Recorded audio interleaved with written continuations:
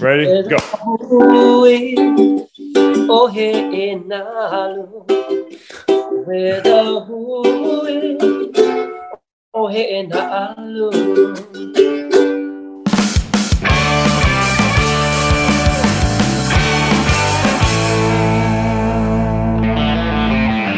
That's the voice of Hawaiian surfer Makua Rothman, and I'm Chris Weidman, and this is Won't Back Down, presented by BioAccelerator. Makua Rothman is a guy who I met during the USO tour, where I went to Afghanistan, Iraq, Germany, Italy, and one or two other places. The USO tour is an organization that brings celebrities and athletes and entertainers overseas to connect with, our armed forces, to kind of give them a break, give them a day of normalcy, and entertain them. So, as the fighters, we kind of talked about fights that we've been through, and they got to, ask us any questions they wanted to. Then we would take pictures, put up our fists and all that. It was amazing. But Makua Rothman, he stole the show. I thought of him as just a world champion surfer at the time. From Hawaii, he has that chill aloha spirit. But he's also unbelievably decorated musician, and he played the ukulele during the USO tour, and he really blew everybody away. He happens to be like 12th removed king of Hawaii. I mean, he's somehow related to the original king of Hawaii. His dad was a part of the Dahui, which is kind of like the mafia, of Hawaii. And we talked about a whole bunch of stuff. We talked about what it's like in Hawaii during the pandemic and what he's trying to do to help deal with that. It's been very restrictive, especially for businesses. We go through a whole bunch of stories. But at the end, the first ever live musical performance of Won't Back Down is going to be happening. So make sure you stick around for that one. Don't you fast forward. Don't you cheat. But all that is going to come up in a moment. But before we begin, I want to tell you about Won't Back Down's presenting sponsor, BioAccelerator. BioAccelerator is the world leader in stem cell therapy and regenerative medical research. Through the use of their powerful golden stem cells, they help patients heal from joint and orthopedic injuries, autoimmune disorders, spine and disc damage, and neurological trauma. I am feeling so much better after going to Medellin, Colombia, and to BioAccelerator to get my stem cells. I got pretty much my whole body injected. My lower leg is getting stronger by the second, thanks to them. I highly recommend you check it out. If you have anything going on inside your body that you want to be treated, they treat you like first class. Unbelievable experience, and I can't wait to go back again at some point, maybe a year or two down the line. I want to thank BioAccelerator again for sponsoring Won't Back Down. And also, if you want to see some video highlights from this conversation, be sure to check out my YouTube channel. And now, without further ado, here's my full conversation with the great Makua Rothman. So fast forward to our first event where we're meeting with these soldiers. I think we might have been like Afghanistan or something. And this dude just like appears on the stage with the ukulele. And he starts playing this ukulele, and then he starts singing. And this guy's got the voice of an angel. And look, he's good looking already. And he steals the show. Everywhere we went, this guy stole the show, and all respect to everyone else who was with us. But you would have to admit everything. I think every one of them would probably admit, maybe not, but whatever. It's the truth, according to me. This dude stole the show. And that's not what he was even like. That's not what I expected. That's not like the biggest thing on his resume. It's not like he's just a musician. He's a world champion surfer. But what blew me away the most about it is like, I'm talking to this dude, so obviously everyone's always, everyone's egos are always, in play. You got like, all these kind of celebrity dudes. We're going out there to do this tour, and I'm a world champion fighter.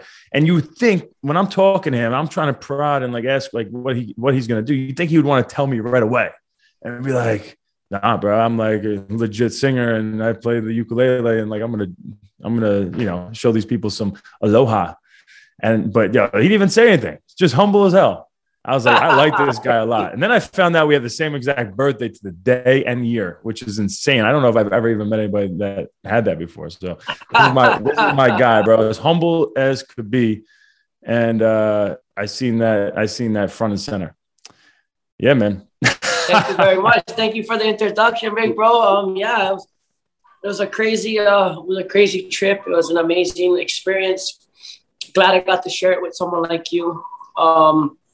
We had some fun times, Oh yeah, funny we did. stories, and Yeah. it was great to go out there and be humbled by the experience of seeing what people go through that sacrifice. Obviously people have sacrificed their lives, but everybody that sacrifices every day to go out there and keep this country, what it is today. And yeah, like I said, it was a humbling experience. It was wonderful. It was great to just go out there and be able to spread the aloha to the troops. You could just tell how happy everybody was to break the monotony of everyday life out there in the desert and share some stories from home and have some awesome people come out there and tell some funny stories, do some cool skits and have a good time. Yeah, bro. It was such a crazy experience. And again, like you said, it's so humbling because we're over here in the United States, we're doing our everyday life again, focused on what we have to accomplish in life, taking care of our families. And you forget that there's so many people just sacrificing everything in their life and possibly their actual life to take care of this country and to make sure we have the freedoms that we have. And until I really went there, those freedoms. what's that? So we better keep those freedoms. They're in I jeopardy know, right bro. now. What the hell is going on? What is going on, bro? And I think Hawaii's been like front and center, and especially with the MMA community because of BJ Penn talking about running for governor, bro. Like, what is like? It's crazy everywhere. I mean, I'm in a red state now. Thank God. I went to South Carolina, so my kids aren't forced to wear masks every day, and we're not being mandated to have vaccines inside restaurants and stuff. At this point. But if you don't fight, they just keep taking more and more. We keep seeing that. Like what they're doing in New York is just disgusting. And how they're getting rid of literally the people that were on the front lines of this thing in the beginning are losing their jobs. Police officers and firefighters and, nurses. Like this is insane. You can't even write this. This is absolutely crazy because they decide they don't want to put something in their body, and who knows better than them? Like everyone should have the right to do what they want with their own damn body, like and make that decision on their own. And forget about about the fact that a large majority of them probably already had COVID and have natural immunity, and they're still being forced or they lose their job. It's just freaking mind boggling to me. Just imagine, it's like when we went on that trip, there was a life before this life, I guess. And you could talk to somebody and have a conversation about how they were and how their kids were and every other thing. It seems like the media has done such a great job with, I guess, injecting this narrative, whatever it may be, that you can't even talk to your friend like you used to without having this subject come up. I know. Whether it's a mask or a mandate or a freedom or a whatever it is that's going on right now. It's crazy because, like you said, our last trip together was such an amazing one, and this never existed. There was a whole nother time. I guess there's like, what do you call? There's BC and AD, and what is it? Is this BC again before COVID, and then it's AC after COVID? Yeah. This is some biblical shit again, and our kids are not going to remember what it's like in BC, bro. We're going to have to tell stories. The tales will have to go on. Don't forget. Before the mask and all that stuff. Yeah, exactly. What's crazy is I went to my daughter's soccer practice yesterday, and I feel ashamed to take his mask off, and I didn't understand why. This kid took his mask off, and he literally has a mask tan on his face. Like, people get like raccoon eyes from the sunglasses, or like, in Hawaii, people wear slippers. They get like a tan on their feet with the marks. This kid actually had an actual mask tan. And I was like, oh my goodness. It's crazy to see because Hawaii is a very special place. And I think that a lot of the things that are implemented in Hawaii can be implemented around the world, especially like our aloha spirit. And the love and respect that come from this place. A lot of places look up to it. It's just a tiny little speck in the middle of the ocean, but the aloha that comes from here has so much power that it can change the world. And I think that if Hawaii changes and Hawaii becomes a place of, I don't want to say a sanctuary, but if Hawaii leads, the rest of the world will follow, I think, and then a lot of great things can come out of here. And right now, I don't think we as a place are doing right by it. I don't think that the things that are going on are right here because like you said, you live in a blue state and a red state. I don't really understand what, a blue state means a mask and a red state doesn't. A blue state means a mandate and a red state doesn't. I mean, what is that? I thought we were just in America. It sounds like they're trying to divide black and white. Now because the black and white thing got so crazy, they turned it into blue and red. It's crazy. Yeah, well, it's freedom versus government. You know what I mean? That's basically what it is. Like the red is still hanging on to, freedom is the most important thing. And the blue is like, no, you guys are crazy. You need to listen to what the government and the science is saying. And that's basically the blue. Yeah. Well, like you say, freedom versus government. Well, everybody that was here that won their freedom from the crown created a government.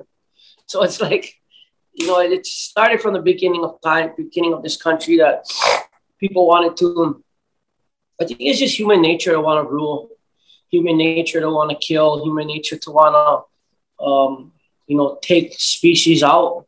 I mean, it's just what humans been doing from the beginning of time is, there was once a time where, the human, the native people worked and lived with the land, but they also killed each other.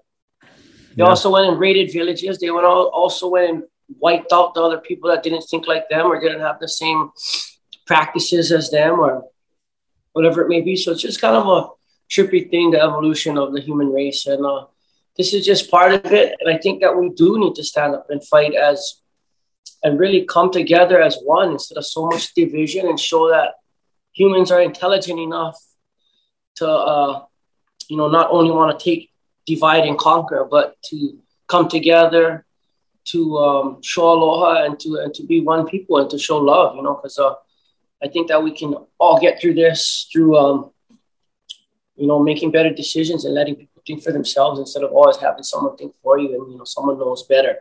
And because that's, like I said, that's how it was in any time.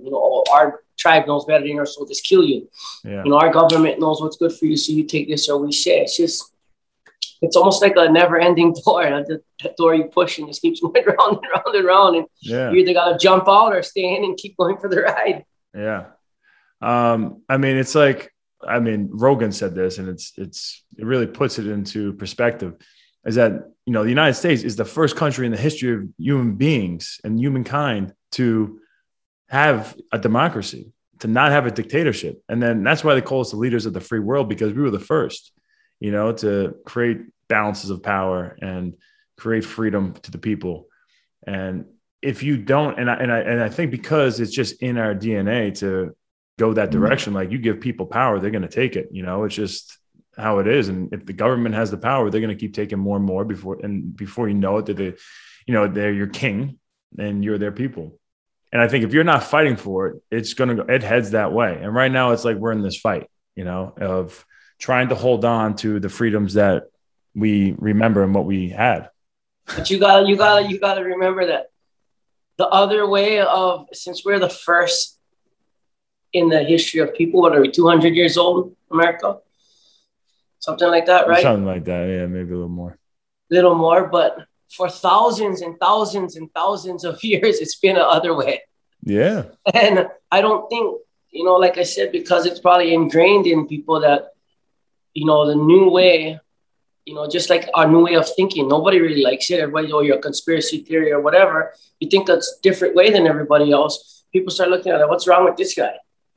Yeah. We need to make him start thinking like us again. So it's almost like our little 200-year-old country is in front of thousands of years of a certain way going, how do we make this back to the way it was? You know what I mean? I mean, it's just, it's a trip, man.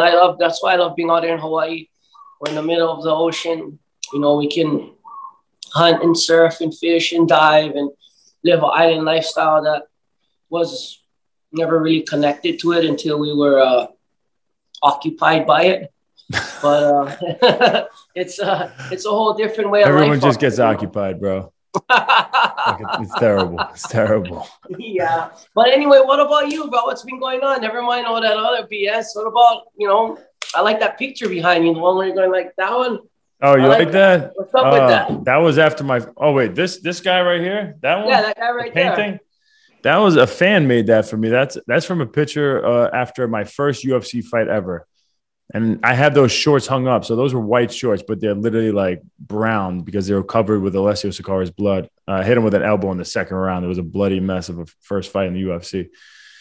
The one above that is actually my favorite. That's other than winning the belt against Anderson Silva the first time, that was the happiest I ever was because I won the state championship. Doesn't sound like anything crazy to a lot of people, but I wanted to win the state championship so bad for so long.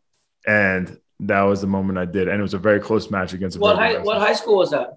So that was the way it works in New York and honestly most states is your high school goes to a county tournament. If you win the county, when I was there, if you win the county tournament, then you go to the state tournament. Each county and each section of New York State has their own little counties or sections, right? So that's a qualifier to go to the state tournament. So I won that to go there. So I was representing my section. Section 8 was actually the name of the section. And, Section 8? Hey. Section 8, baby. Represent. What's say? Why not, baby? My bad. You're North Shore. I don't know how to do that. We all won. We get to Hawaii. That's right. What is that? Was that what was weight were you back there? That was 189 pounds. I didn't really cut weight. I didn't really cut that much weight for it. But yeah, that was fun, bro. So what's up with you? What's going on with surfing? Where are you at with surfing right now? Yeah, we had one swell. We had a for our first, waves at Jaws. And so funny is I was on the set for Magnum PI doing stunts. So I was really? So I had the whole week of work going on, and the swell came up, so I couldn't break my contract and leave. And the stunt road's been amazing to me. I've been doing stunts for a while now, and they've really took me in and made me a part of their crew. And I really love it. It's guys who do some amazing stuff. Some of the stunts that, Tanawai Reed and a lot of these other guys do for The Rock and stuff, to watch that and watch them work to double some of the greatest actors there are. It's an art. You got to be in shape. You got to be an athlete. You got to be ready to take falls. You got to be ready to do a lot of things and think on a moment's notice, because just like surfing, the variables change in the ocean. We're going with Mother Nature. It'll throw you a curveball whenever it wants to. Just like, the movie set, you never know. There's someone else driving the car. There's someone else operating the rig. There's someone else that rigs the stuff, the cannons, all this kind of fire and everything. So you kind of get the same kind of rush when I go out and do stunts as I do surfing. So it's been a blessing to be able to balance the two lately, and just raising kids, man, like a 10-year-old, a 7-year-old, and a 4-year-old.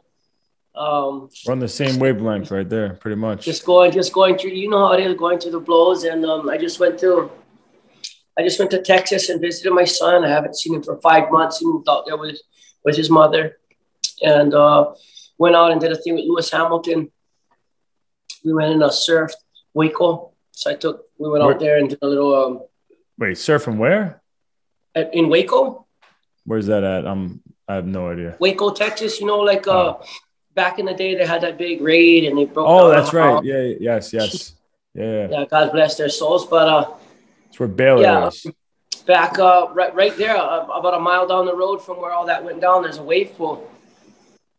And Lewis Hamilton raced in Austin, Texas, and he did the F1 in Austin. And from there, we went down to Waco and had a surf session. Now, has he surfed before, or was this like the first time? No, he surfed before. He surfs a couple of times. He surfed with Kelly a few times. I went to Kelly's pool out there in Lemoore, California. But wait, now Kelly's the dude. He's right by you on the North Shore too, right? I think I seen him when I came out by you, right? Yeah, Kelly lives just down. Kelly just lives down by Pipeline. Yeah, right down the street from me. Yeah. Yeah. Gotcha.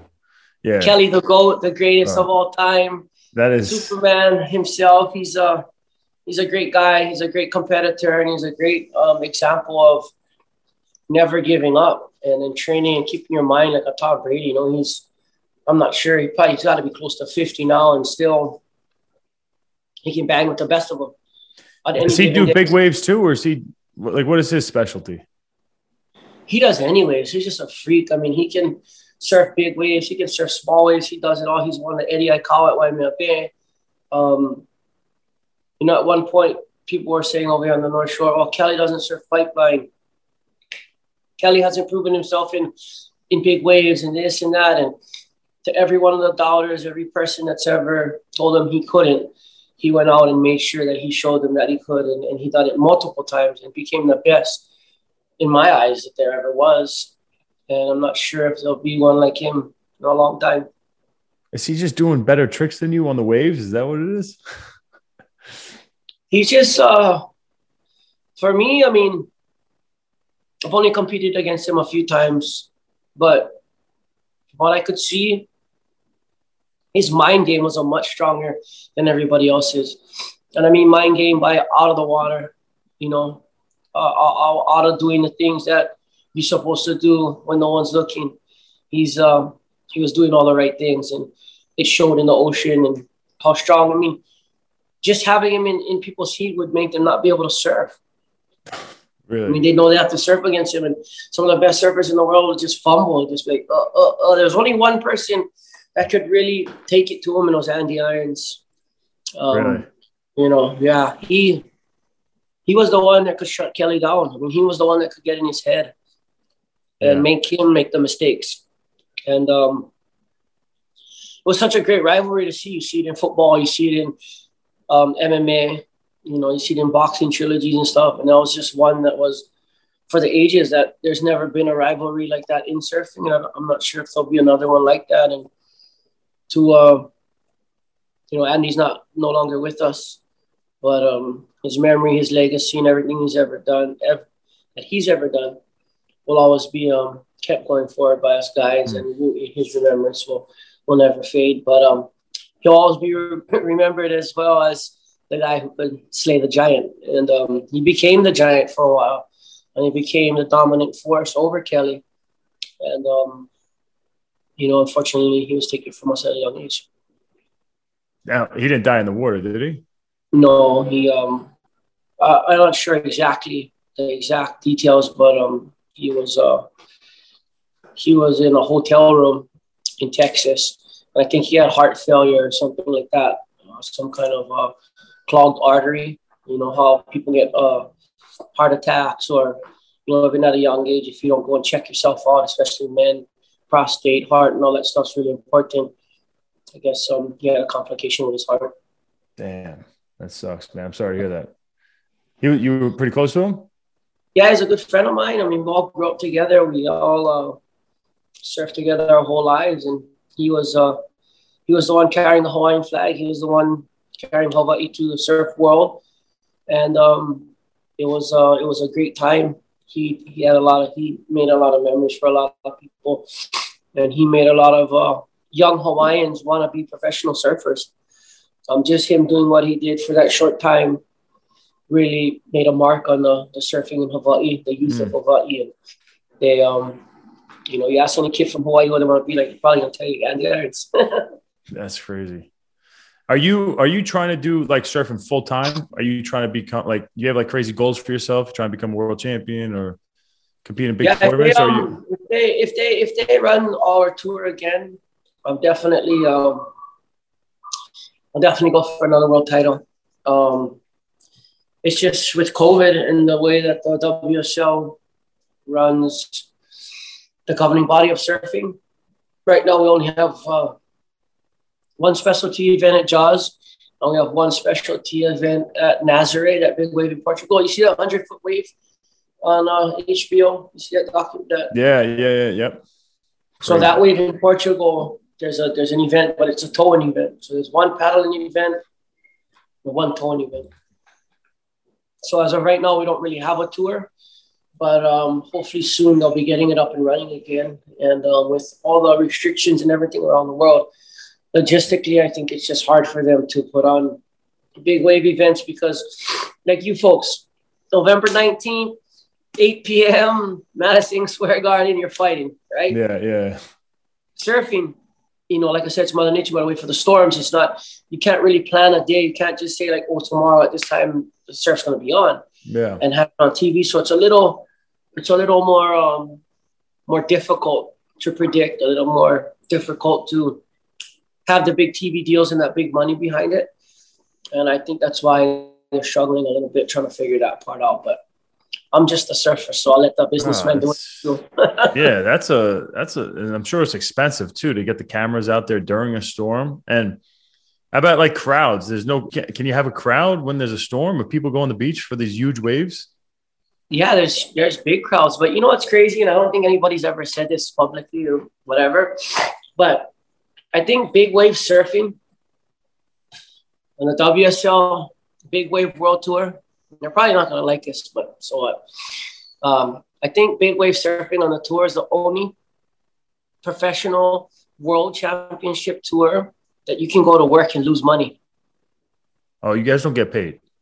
So you get, I think it was $1,500 to show up somewhere around the world, appearance fee, right? You get paid $1,500 to show up. Now, just to show up. Now you're paying for they're paying for your flight and everything. No, you're paying for your own flight. So if they get to from Hawaii to Europe, 3 days notice, $3,500 probably minimum. And then you get a place. Some guys got a place to stay, some guys didn't. It's pretty crazy knowing that you could pay that much, and not to mention your surfboards. How much they charge for surfboards to go on an airplane. It's not just a bag you put on. Surfboards cost hundreds of dollars to take around the world. And, you pay around $4,000 to get there, maybe more sometimes because it's a last minute ticket. And if you don't finish in the top 3, I would say you're losing money. And there's not too many so-called tours or organizations that you can go somewhere and lose money doing your job. It's crazy. Yeah. How many participants are usually in these tours? There's 24 people per 24 event. people. And how do they get qualified? You get qualified, or how does that work? Yeah, so the top 12 qualify from the year previous. Gotcha. And then the next 12 come off of like local ratings. They come off of there's wild cards. There's a bunch of different things where they choose. There's 2 spots where they choose up and coming guys or whatever it may be. And how much are these leagues making good money? What, like TV deals and stuff? Is that where they get their money from? These leagues, surf leagues, have big sponsors. They have people that sponsor their events. I'm not really sure exactly like how they do it, but I know that any sport that doesn't have a TV deal or doesn't have some kind of streaming deal or something is probably going to be struggling. And I'm really not sure how they do it exactly. I know a lot of countries pay for some of the events to be there. Just for tourists that want to pump up their tourism and stuff like that. But big wave surfing was never really meant for a tour. So yeah, it's definitely a sticky situation, and I think they're trying to figure that out. But the beauty of big wave surfing was the people that didn't really want to conform to the regular traveling surfing tour. They wanted to explore, find bigger and bigger waves. It was more like a renegade. There's only certain people that could actually handle. There's only so many people that could actually get in those waves and survive. Before, there was no blow-up vest. Now we have these blow-up vests. We have, like on the airplane, it says pull the 2 red tabs. We wear one of those. It's a custom-made one. It goes under our suit. We pull it. It blows up. Back in the day, you had to be a waterman. You couldn't just show up and blow up. You know what I mean? That's crazy. you had to live the life of a waterman. You have to be very comfortable and know the currents. There was no jet skis to pick you up. There was no people out there besides the people you went out with. So you had to know the ocean. You had to know your skill level, and you had to really be a waterman. As for nowadays, the implementation of jet skis and flotation devices and all these things gives a lot of false sense of security to a lot of people thinking, oh, I'm just going to go buy a blow-up suit and go buy these pads that'll just float me up. And because I'm stupid enough to paddle out, not even crazy, these people are out there. But what they don't understand is they're getting in other people's way. Their mistakes put other people's lives in danger. And it's not like they're actually doing anything. A lot of them are just getting splattered across the wave. And it's more entertainment for us. But at the same day, we got to put our lives on the line to save them, because we're not going to just leave anybody. You know, we see somebody that's hurt and we know what to do. It's kind of hard to be like, I don't know that guy, let him drown. Yeah, you got a responsibility almost. You know what I mean? So yeah, it's the big wave surf community is a brotherhood. We all have the responsibility to watch over each other, watch over one another, and make sure we go home to our families. Oh my gosh. So when you first started doing the big wave surfing, did it have the blow up system? No, there was no blow up system. There was no, the jet ski kind of was just implemented a little bit, and things were changing in the big wave world. Technology was about to change it and make it the sport that it is today. And without those jet skis and without those things, you know, I wouldn't have accomplished a lot of the things in my career, because, you know, that first 66-foot wave that I caught, I was towed in, I didn't paddle in. And I really think that's where surfing's missing out, is really implementing the existence of the, you know, the motor and the companies that get behind those kind of motorsports, and really bringing the jet skis in and making the tow-in a really big part.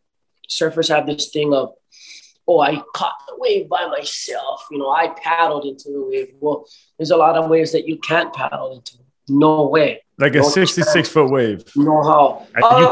Is it possible? A 66-foot wave, you could paddle into a 66-foot wave, depending where you're at and the conditions. The conditions are right. But when it's windy, when it's big, when it's rural, you know, there's waves in Australia at the right and these places that you will not paddle into that wave and catch one.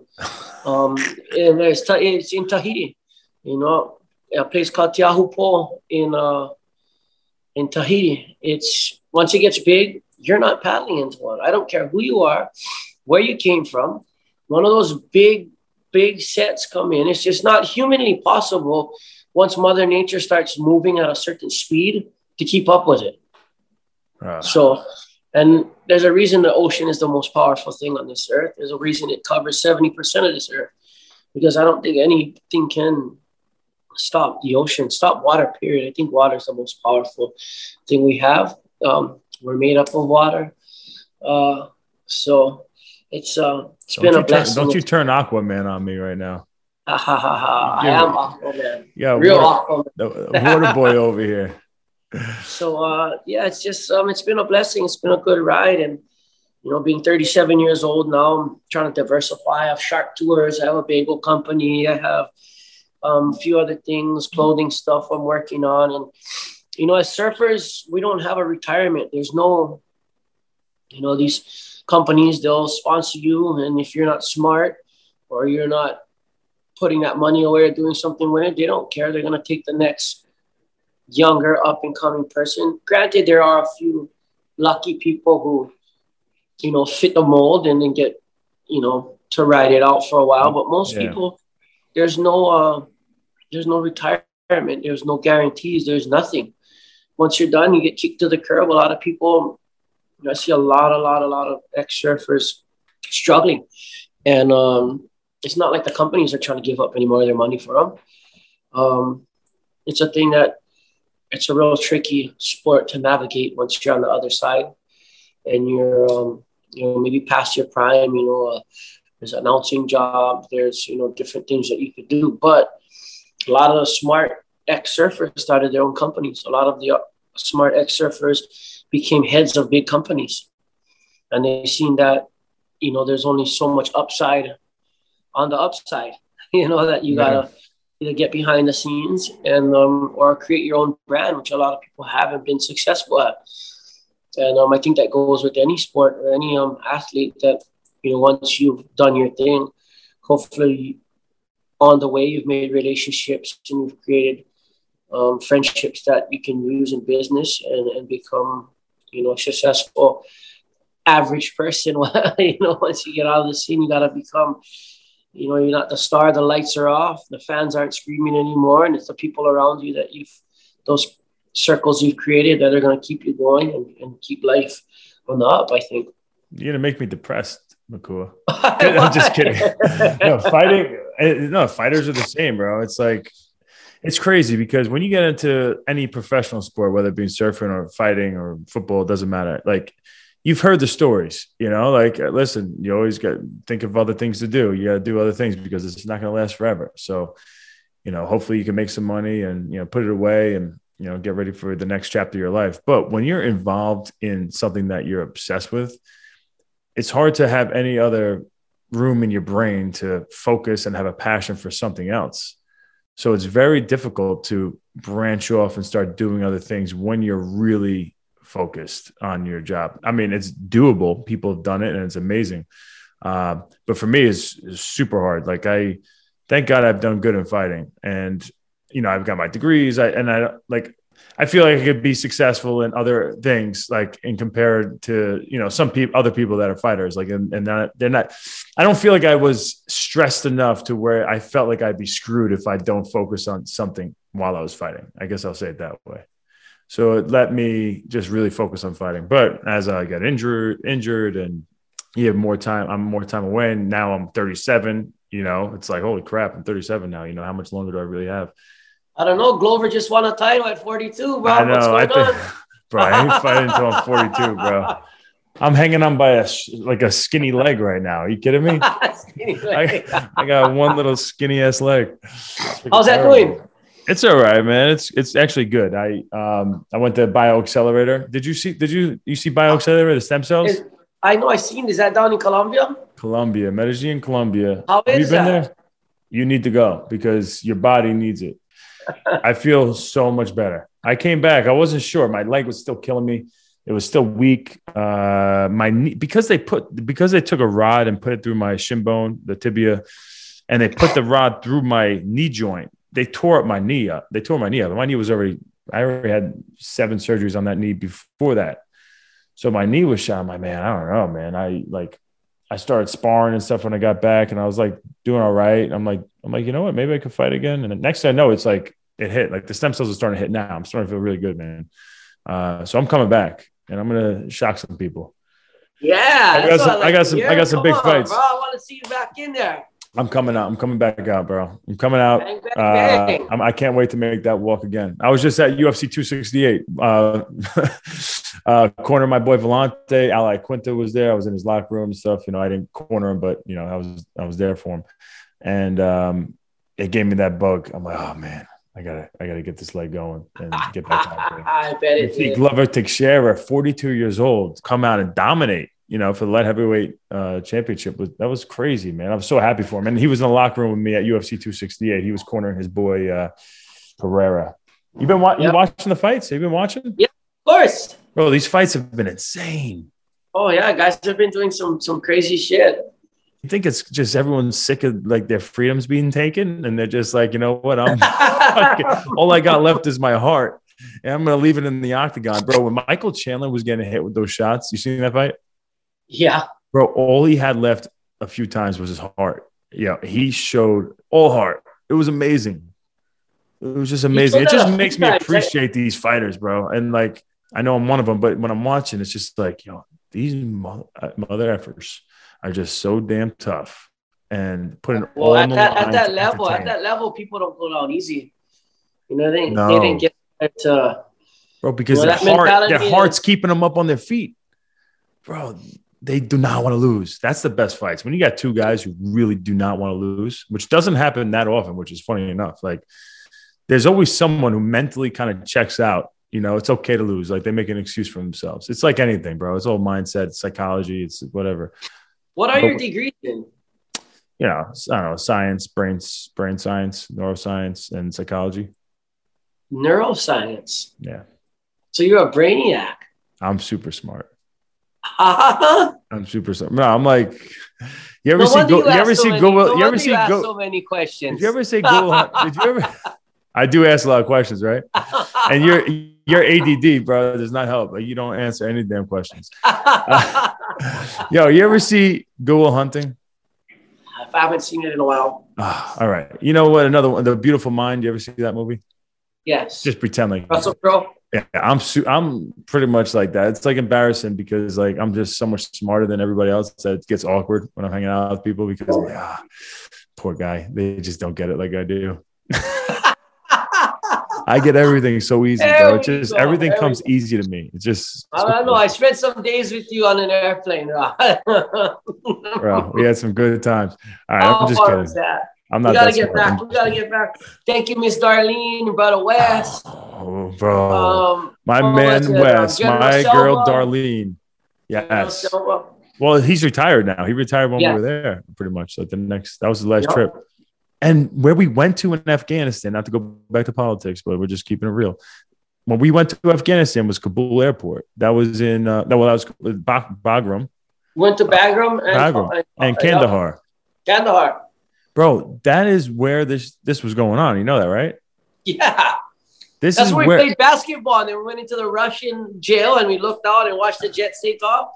Bro, yeah, we were on the roof of a Russian jail. Yeah. Hanging out. And bro, what a trip. What a freaking trip. The craziest thing to me, this is my little personal story. I don't know if you spoke to this guy, but out of everything, what hit home the most was I was talking to a bunch of the military guys, and one of them was a guy who's from Afghanistan, but he escaped because his dad got killed because he was playing a musical instrument, and I think some of his other family members got killed too. So he escaped. He somehow got to Canada. He started working with the Canadian Special Forces. Like, he wanted revenge back on the Taliban. You just bounce out on my story, bro. Bro, did you just leave me? You just leave me? Oh, my little puppy just knocked over everything right here. All the food, all the everything. Fuck. I'm sorry. It's all right. Little fuck. I'm like, bro, you don't like my story that much? You just bounced out. I love your story.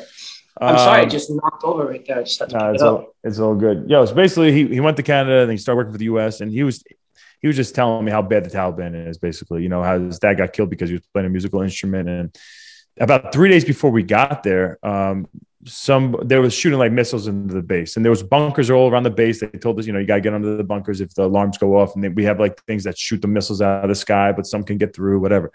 So it's kind of crazy. And I guess 3 days before that, some dudes were shooting the missiles into the base. But he goes, it's never the Taliban. What the Taliban do, they go to local villages and they go up to the family members, to like fathers and, sons. And they're just like, here's $5, go shoot this missile at that American base. And it's either they do that, take the $5, or them and their family get killed. So they have no choice. So this guy has to now come and shoot a rocket at a base, knowing that he's probably going to get killed by now that American soldier protecting their base. But it's to protect his family, so his family doesn't get killed by the Taliban. So just imagine being put in that type of situation. And then fast forward to now. Just being there and like being in a Russian prison. Like, they were there before us. Then we were there. We took over their base. They did the whole thing. And then I'm sure somebody will be there after us. I think China's already there, from what I heard. I don't know. You see what I mean? Like, I don't think it's permanent home for anybody besides the Afghani people. And it's sad to see, what goes on and what went on and how things went on that side of the world. But it's above my pay grade. And I enjoyed the people that I'll take it from here, Makua. I'll take it from here. The Afghani people were super nice. They're super hospitable. All Afghanistan people we met, hung out, talked story with. I mean, we were there. They were making all the food. They were all the people doing all the day-to-day stuff on the base. And it was like, they were happy to be there. They were, they're not bad people at all. Not trying to poison your food or this or that. People have this the stereotype of like, oh, if you're from the Middle East or, you know, Afghanistan, Iraqi people, ooh, Muslim. It's like they're wonderful people as well. You know, they love life just as much as we do, and they have the right to live it as much as we do. And their circumstances they're under is really oppressive. And you know, if we don't watch out here in this country, you know, maybe, you know, the same thing could happen one day. So we always gotta be thankful for what we do have. Spend as much time with our family and friends and loved ones doing what we love to do, because there's all that old saying, there's always someone who has it worse. And just knowing, you know, seeing the people's eyes, seeing the smiles in Afghanistan, seeing the smiles in, you know, Iraq, and some of those people, they just, you know, ordinary people like me and you that want to protect their families, that want to do right by their family. And sometimes they have to do things in situations where they have no choice. And it's not because they're bad people, it's because they just have no choice. It's either this or all your children die. And, you know, it's hard to knock somebody for making a decision like that. But, you know, all my aloha and love to all the people out there in the Middle East, anybody on that side of the world that's listening to this podcast, we love you guys. And much aloha. Thank you for having us. Yeah, I love it. You have a ukulele with you? You have a ukulele. Are you going to play a song for me at the end? Not yet, but it's something. I have a ukulele with me. You do, right? Come on, bro. Oh, look at that. Oh, yeah, I'm so happy. This is gonna be, you guys are in for a treat. You got to hang on until the end. We got some more. We got some more to go, bro. Bro, what is? So we touched on it a little bit, but like, what is on? Not that I want to stay on this politics stuff so long, but it really is disgusting what I see was going on over in Hawaii. What is happening there, as far as restrictions and stuff? And what are you fighting for? What are you guys trying to do? We have a dictator, not a governor. What is he? What is the dictator? That's just my opinion. What's this dictator trying to do to you guys? Oh, I mean, you know, it's everything. They're trying to force everything down our throat. It's not what the government's trying to do to. I mean, I guess you gotta be careful what words you choose nowadays, right? But it's all right. It's you know, I know that things and medicines are made for certain reasons and this and that, but to force something on someone is not part of our constitution. It's not part of the country. It's not part of the foundations that this country was built upon. And I think here in the 21st century that they've lost a lot of that foundation. They've lost a lot of that patriotism, I guess. I mean, it's hard for me because, you know, half of me is Hawaiian, and we were, you know, overtaken. We were committed genocide. Our lands, our queen was thrown in jail. Our people were slaughtered by these same people that call themselves patriots and have all these rights and stuff. So for me, it's kind of a double-edged sword. But that being said, if there was a country that I had to choose to live in, it would be America.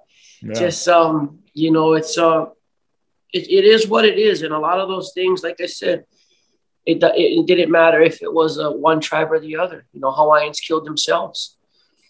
You know, my 12th great grandfather, you know, King Kamehameha, he had to go and do what he had to do. And he did it using European ships, guns, cannons, you know, united the islands, but it was more like took the islands, I would say, you know.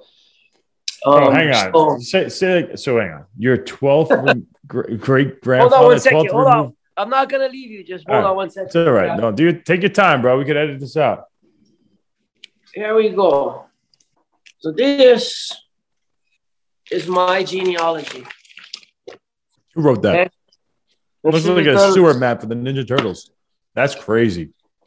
I can't believe you just called my genealogy a sewer map. There's no disrespect to everyone. Your wife's not going to like that. No, that's messed up. I'm crazy. So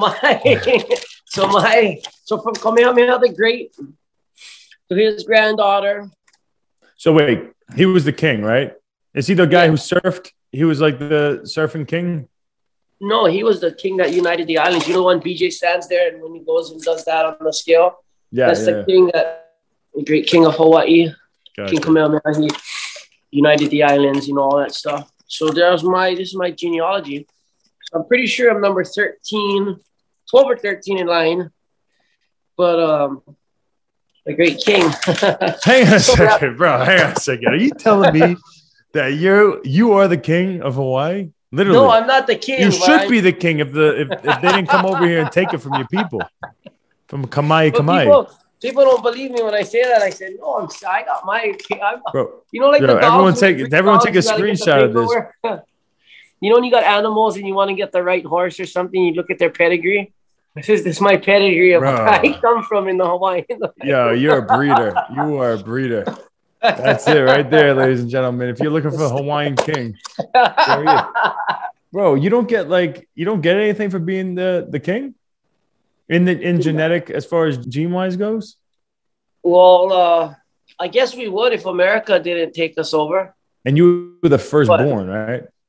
Yes, I was the firstborn. Damn, so you like your brothers. You better be careful. Your brothers. Well, I'm the only son of my mom, it's on my mom's side. Oh, I didn't know that. So I'm the only son of my mom, so I don't have any brothers or anything that would be in the way. No one's trying to take your bloodline. No one's trying to do that. Oh, but your son. My son. Your son, you gotta watch out for him, bro. He's coming for you. His ass is coming. Game of Thrones. We're going Game of Thrones. This is Game of Thrones, bro. That really is crazy, man. Who wrote this all down? Who put this together? Was it like a few generations ago that like? So my mom's sister had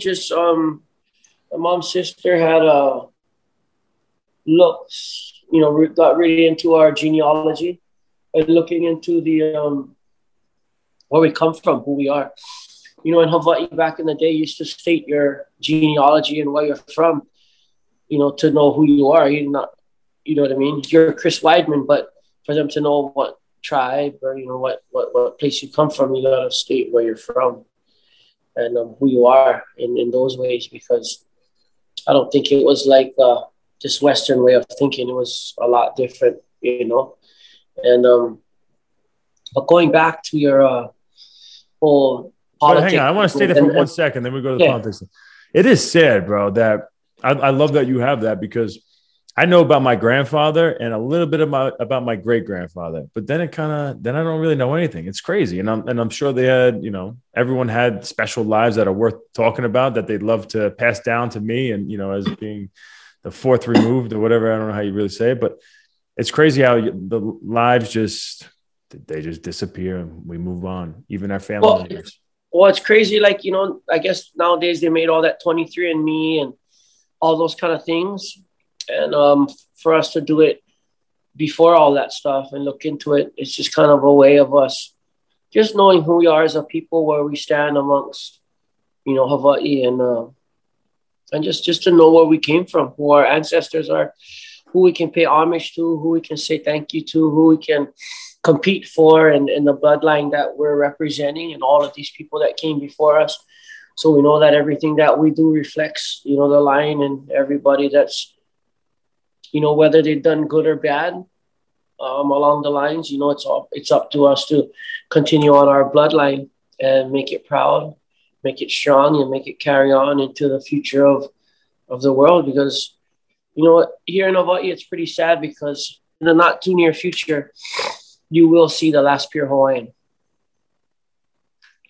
And I mean, unless they do a breeding program where they collect, if they collect semen and eggs and all that kind of stuff and put it in the storage bank, there will be no pure Hawaiians left. But there's one Hawaiian island that is only for people that are actually from like Hawaiian, right? Do they have to be 100% Hawaiian or a certain? Well, a lot of the people that live on that island aren't pure Hawaiian either. Oh, are they supposed to be? I don't know. It was a white man who bought the island. It was a white man who took the island. Bro, why you got a problem with the white man, bro? Come on, man. What do you mean? I'm white. Oh, yeah, that's true. That's true. Whether I'm white, whether I'm black, someone's always got something to say about it, right? Hey, how's this? Guess what? So, talk about politics. Black Lives Matter came up, and this and that, and just people are speaking on issues they were passionate about, and it was somebody told me about, you wouldn't know something because you're white, and I said, well, first of all, I didn't choose the color of my skin. But me as a Hawaiian, our place being taken over and becoming of Jewish descent. The Jews have been persecuted for hundreds of years, and millions of us were just exterminated. And the person went on to tell me, "Oh, the Jews, that doesn't matter. They weren't killed in America." And I was like, Wow. they told me straight that, oh, that it doesn't matter because it wasn't here in America. So we're talking about issues that are in America. And I was like, like, just like I couldn't even be offended because of the ignorance of some people. Like I said, just like I said earlier about the stereotyping about the Afghani people or people of the Middle East. Like, to me, people are people. There's good people, there's bad people. And then you got to pick and choose who you surround yourself with. And the color of someone's skin, the color of their eyes, their race, their belief, their religion, to me personally, has no effect on me. I love everybody. Unless you do me wrong, I don't care what it is, we'll have an issue. But other than that, I come from Hawaii, a place that shows aloha first and foremost. And I think that, I just was tripping that somebody had the ignorance. I can't even say it like. The audacity. No, I mean that too, but just I don't know. That didn't happen that long ago. That wasn't even that long ago either. Like, it's crazy. It's amazing to me that, and I don't know the numbers, I'm not a historian, but the amount of Jewish people that were persecuted and killed in concentration camps and everything, there's a small little area called Israel where the Jewish people, they gave that to them, somehow they came together, and now there's some of the most powerful people on this planet, and some of the richest, and they had nothing. Everything was taken from them, everything. And somehow they were able to come together. They didn't victimize themselves, right? They kept working together. They didn't pull each other down. And look at them, You got to remember, man, Jesus was a Jew. Damn right, I remember that. Hold on one second. I'll plug my phone in because I don't want this to die. It's getting good. 1 second. All right. Joe, there's a question for you, my man. So how do Hawaii natives feel about tourists? I guess it depends which Hawaii native you ask. Yeah. But Hawaii has become so dependent on tourists. Whether or not local people or native people, indigenous people, whether or not they like them or not, is not really the question anymore. It's Hawaii is so reliant as an economy, as tourism as an economy, that there's no way that the tourists cannot be here. I think Hawaii would really suffer greatly if there were no tourists. And I think for the most part, a lot of the locals, a lot of Hawaiians, they love tourists. I mean, Hawaiians love to show hospitality. They love to show welcoming. They love to show aloha. So more people that they get to show that to, the better. You might not say they like them to stay all the time. A lot of the tourists come and they don't leave. Maybe that's another issue. But it's just a thing that we were born into. I wasn't, we weren't here back in the ancient days, so I wouldn't know how that translates. For me, I only can make an opinion on what I know and what I've seen and what I've experienced. So for me to talk on an issue or something that I wouldn't really know the difference of, I've always known Hawaii as having tourists. I've always known myself, being a professional surfer for all these years, being a tourist in someone else's country and making friends over there and having them come here and enjoying my place and then going back and enjoying their place. I think tourists are an essential part of Hawaii nowadays. And going into the future, I think there always will be. We've seen with COVID how many people suffered with job loss, with business loss, with, how many businesses had to close, how many people were on the unemployment and couldn't even get unemployment because it's like our unemployment machine broke because there were so many, with the amount of tourists that are here, the amount of people that work, and the jobs that are created from that tourism industry supports I would say almost half of Hawaii, work in some kind of tourist industry. I mean, I have a Yeah. shark boat tour. I have shark boats that, go and teach people about the sharks in the ocean. And without the tourists coming here, I wouldn't have a company either. I wouldn't have a surf league if tourists didn't come here and, the WSL and the people from far away came here and done these, surfing's a Hawaiian sport. We created the sport surfing, but they've turned it into a league. They turned it into a business. They turned it into opportunity for children to leave Hawaii, So the tourism industry has sparked a lot of controversy in the past. And I think it's just the tourists that don't have respect for the place that they're in. Because, like I said, not all tourists are bad tourists. The ones that come here, they have no respect for the place. They throw their trash on the ground. They go out to the bars and get drunk and cause fights. It's a lot of people are here to just come and enjoy with their family and get away from their reality, which is a total different world. It's like they're coming to another planet. Some people are in Hawaii with the beautiful beach and the warm water and the sun all day long. And some of these people work, 60, 80 hours a week just to be able to come and bring their family to enjoy. So, tourism is not a bad thing to me. And I think to answer your question, we need the tourists here to support this economy in the way that Hawaii is structured nowadays. Yeah. Talk to me about the Hui. What is the Hui? So the Hui is a clothing company. Is that how it started? No. So the Hui Ohe'enalo, the club, there you go. is a whole different story. Oh, okay. Okay. So the Hui was a spin-off.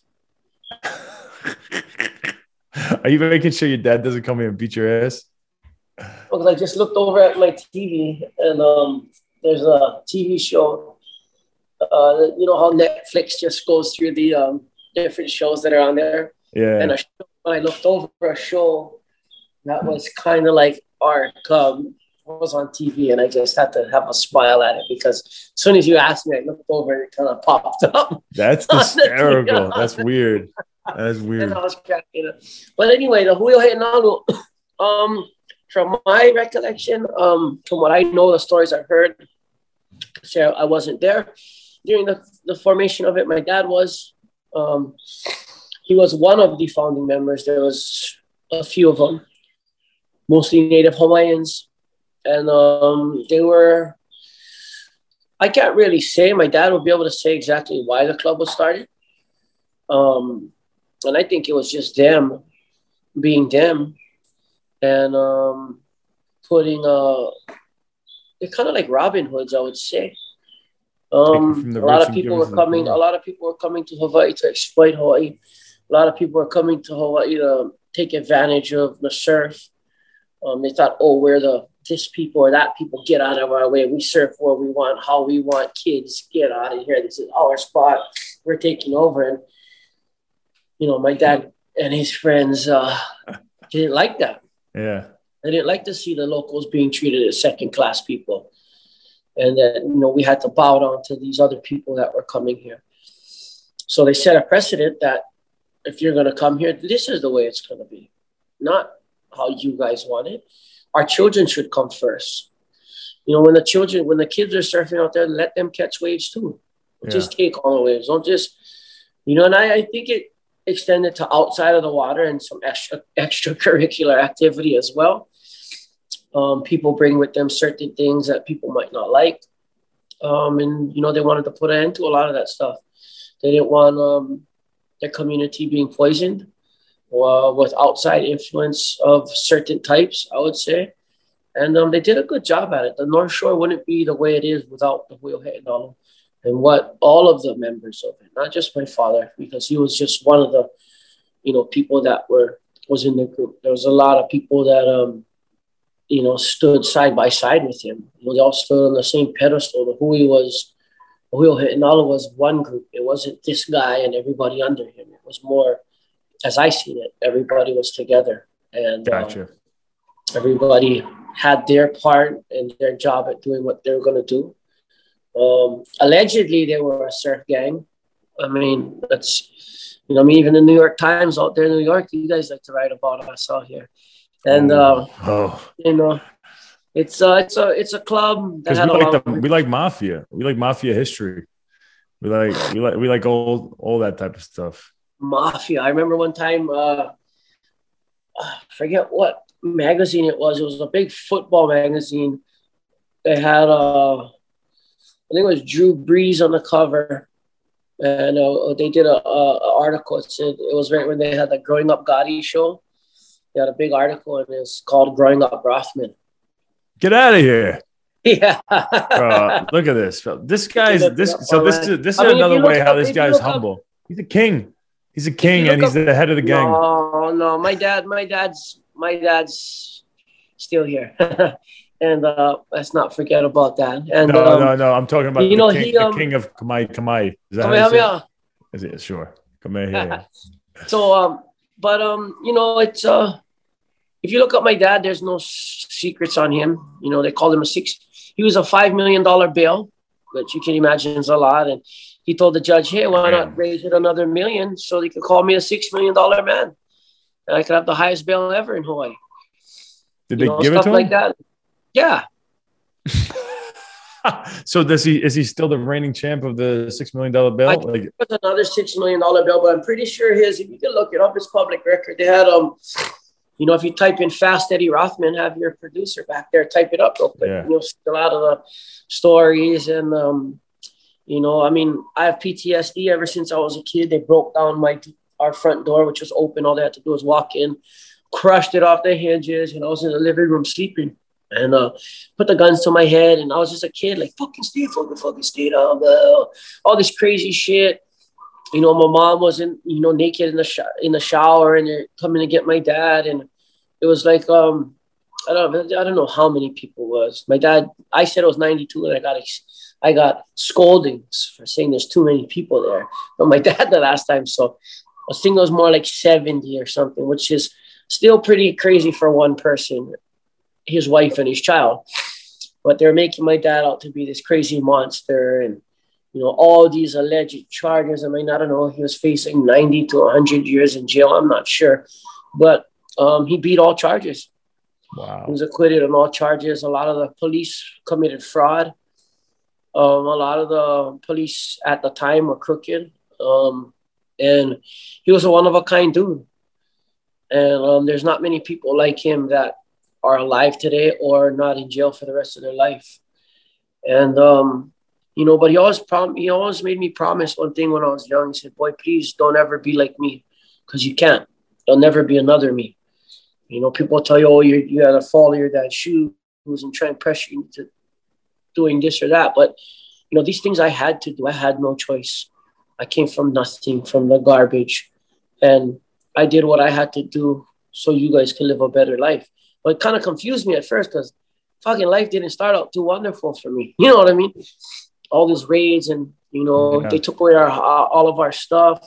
We're on the beach. I lived in a tent right here, right where our house is now, right back here. I used to live in a tent in the bushes back in the day.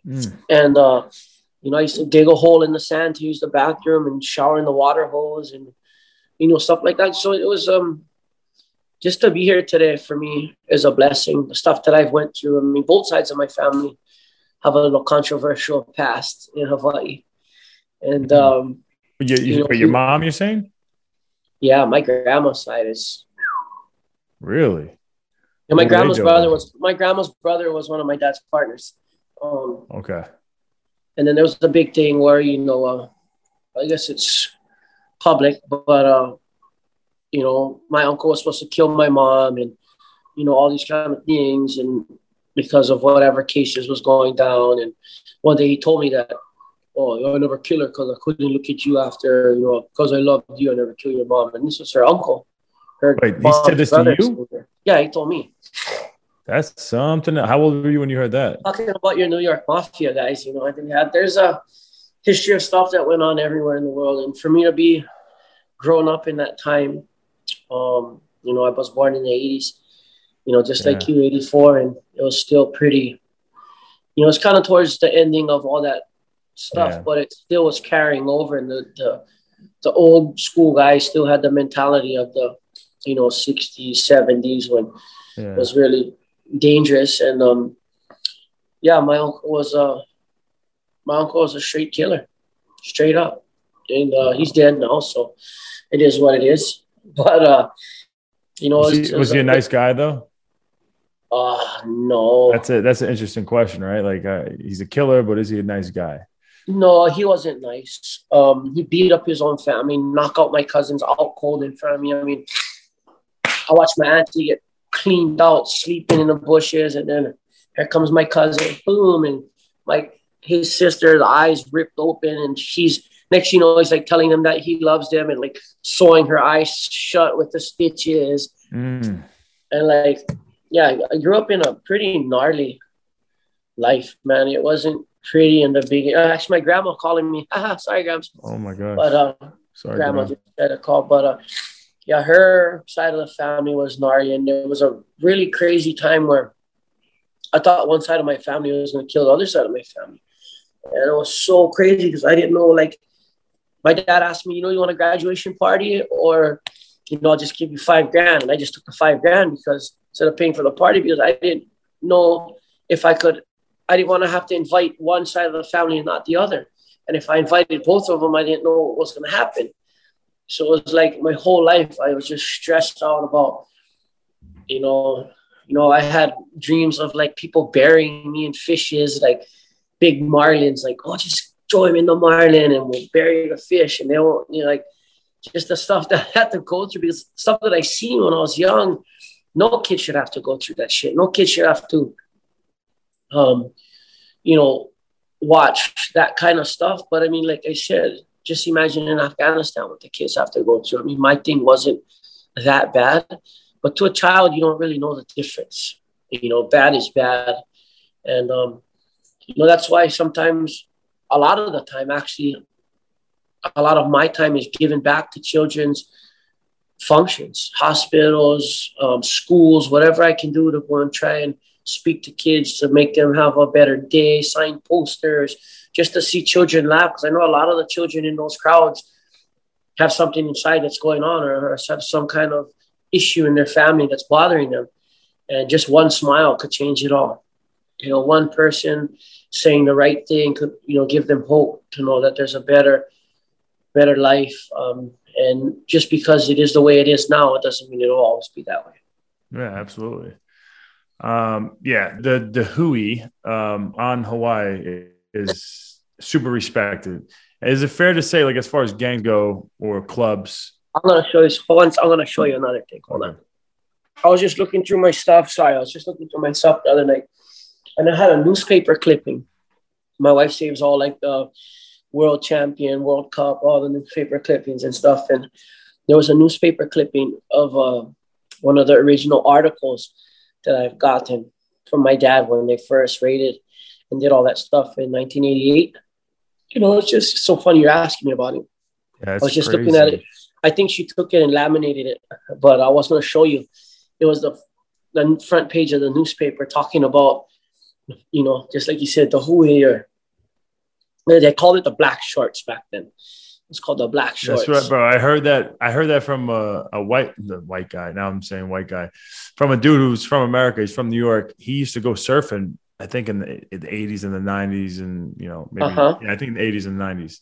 Older dude, and he said like he knew your name. It was after I came back from the USO tour, and he saw I was with Makua Rothman, and he came up to me at the desk. He's like, "You with Makua Rothman? You have no idea. Like, he's royalty there. Like, he is royalty." When they're like the Dahui or the blacks, what are the black shorts? When the black shorts are on waves, you had to stay away. I did not want any problems with them. It was crazy. It was crazy. He was going nuts. But what's the deal with the black shorts? If you had black shorts on, that was a sign of that you were with the Dahui? It was the club short. So our club had a short. And if you didn't, what's so funny about it is only the members got them. Only the men got them back then. And they were only for certain people. And if you had a pair of shorts on, like somehow people would get shorts. Or, what was crazy is it was the beginning of the meth thing in Hawaii. was in the 90s, late 80s, 90s. And some of the club members, like anybody else, would get hooked on drugs and trade their shorts or however they would do it. And the people that got caught with those shorts on would have to take them off right there.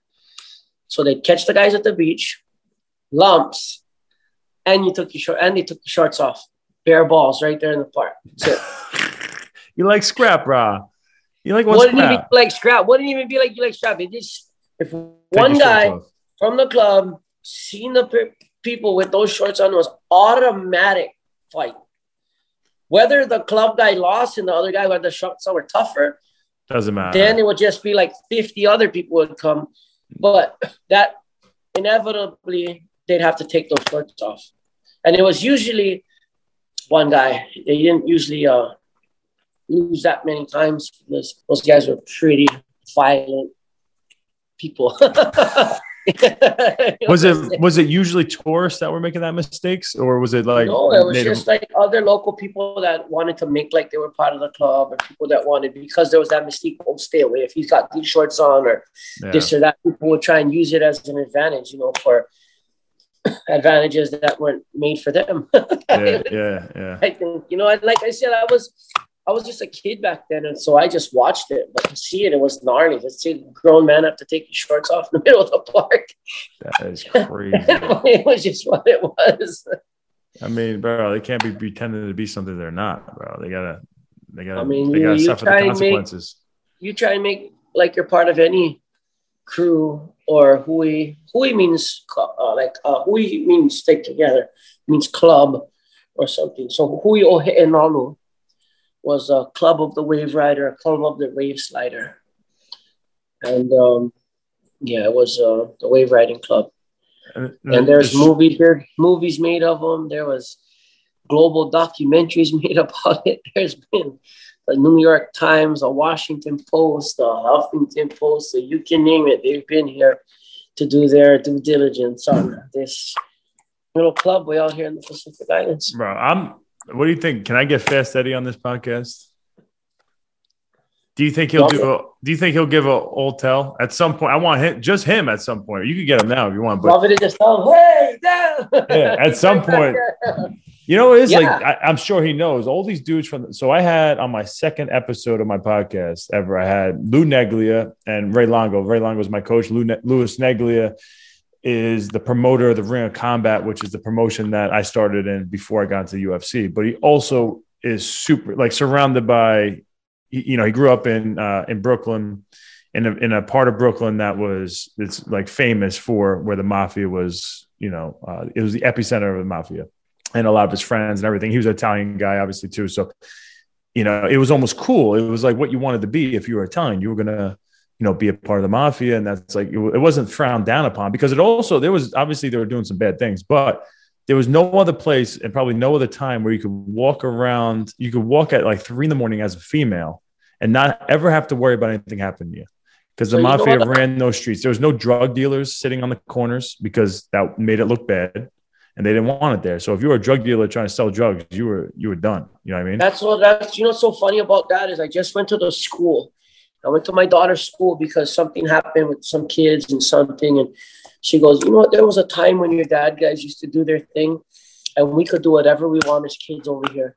Families could do and go as they please and not have to worry about anything. And if something happened, it was taken care of. And nobody wanted to go against your father there. Nobody wanted to go.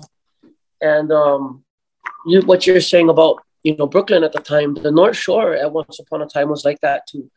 It was a place where you could go out at night and not worry.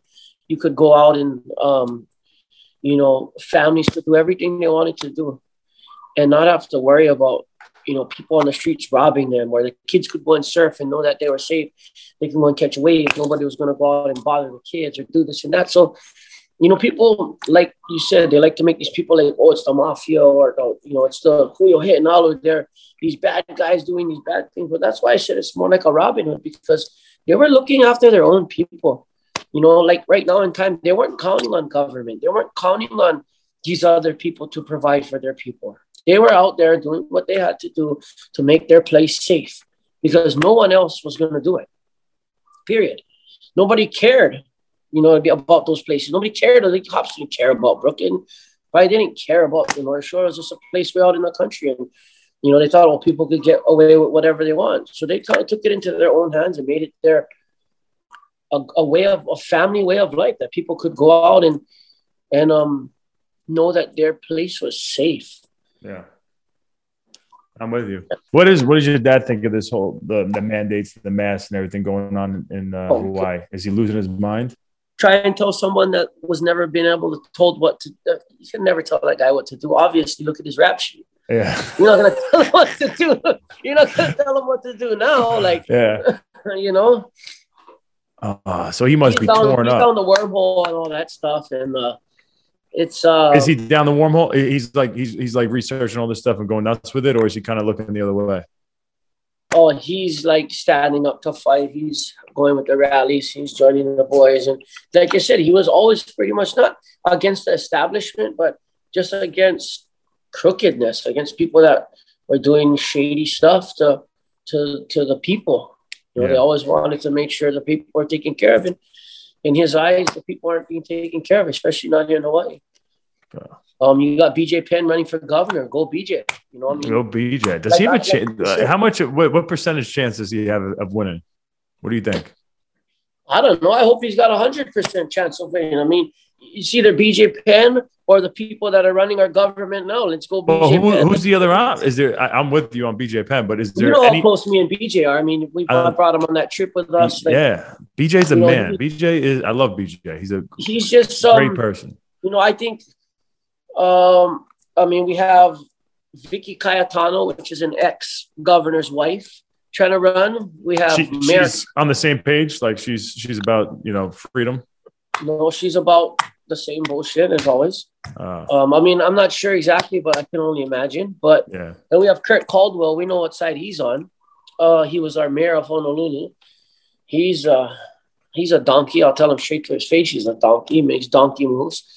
And we have Josh Green, who's our lieutenant governor right now, who is like, he's even works for Pfizer. I mean, he's been paid, I don't know how much money it came out that he was on their payroll for whatever. Everyone's on Pfizer's payroll. Everyone's on all these pharmaceutical company payrolls. It's insane, bro. Like, think about it. Me and you, we know what it's like to be sponsored, right? Would you ever say something bad about one of your sponsors publicly? You would never. You're getting paid by them, right? You wouldn't do that. I know it's not popular for us to even say that, but that's the truth. Unless it's something we truly don't believe in, right? But you're probably going to lose your job. You're going to lose your money. And you figure working in the government, it's not like you're making that much money as a lieutenant governor. You don't make millions of dollars. You're basically there to serve the public. And if you're not there to actually serve the public and be of the people, then why are you there? These people know that there's monetary gain. They know that they can get these companies. They know that the position of power wields them the ability to make these kinds of moves. Yeah. Like our governor, he was, supposedly there was a thing where there's a security company that was paid millions of dollars by the TMT that is trying to build the telescope. Oh, really? Mauna Kea. Okay, yeah, it makes sense. I think if people really felt that strongly about our sacred mountain and how we all got together from Mauna Kea, I wish that all of Hawaii would feel that strongly about our sacred bodies, which are probably the most sacred things that we have, and come together and march and stand like we did for the Mauna, to stand for our choices and our freedoms. But, the media, the mind you're a mind guy, you're a neuro guy.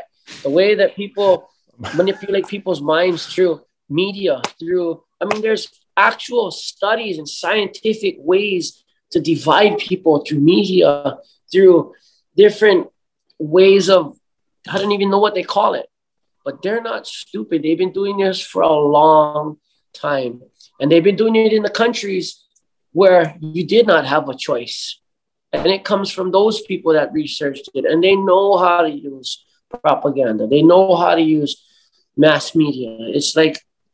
It's almost like You know, there's masters and PhDs of just doing that. Yeah, they know how to mind control, bro. It's not that hard. The behavior science, like you get these guys who are focused on behavior science, knowing what your action is, what kind of reaction is going to come from your action, and then the reaction from that. If that's what you're focused on, you're probably going to be able to figure out how human beings are going to react when. Well, it's not hard. It's not hard when every single day on your phone you give them a roadmap to your mind. Everything you think, everything you say, everything you look for, that you research, everything you do is on that phone.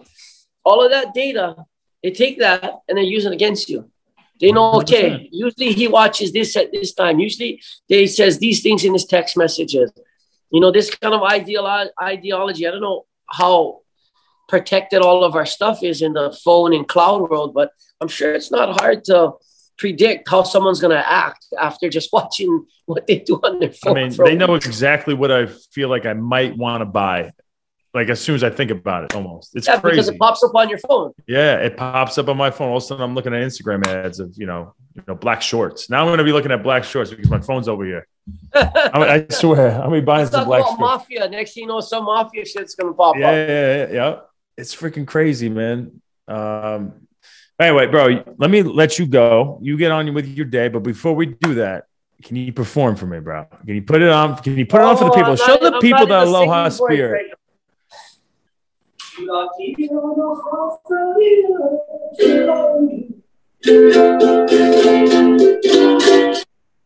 Give me some Aloha.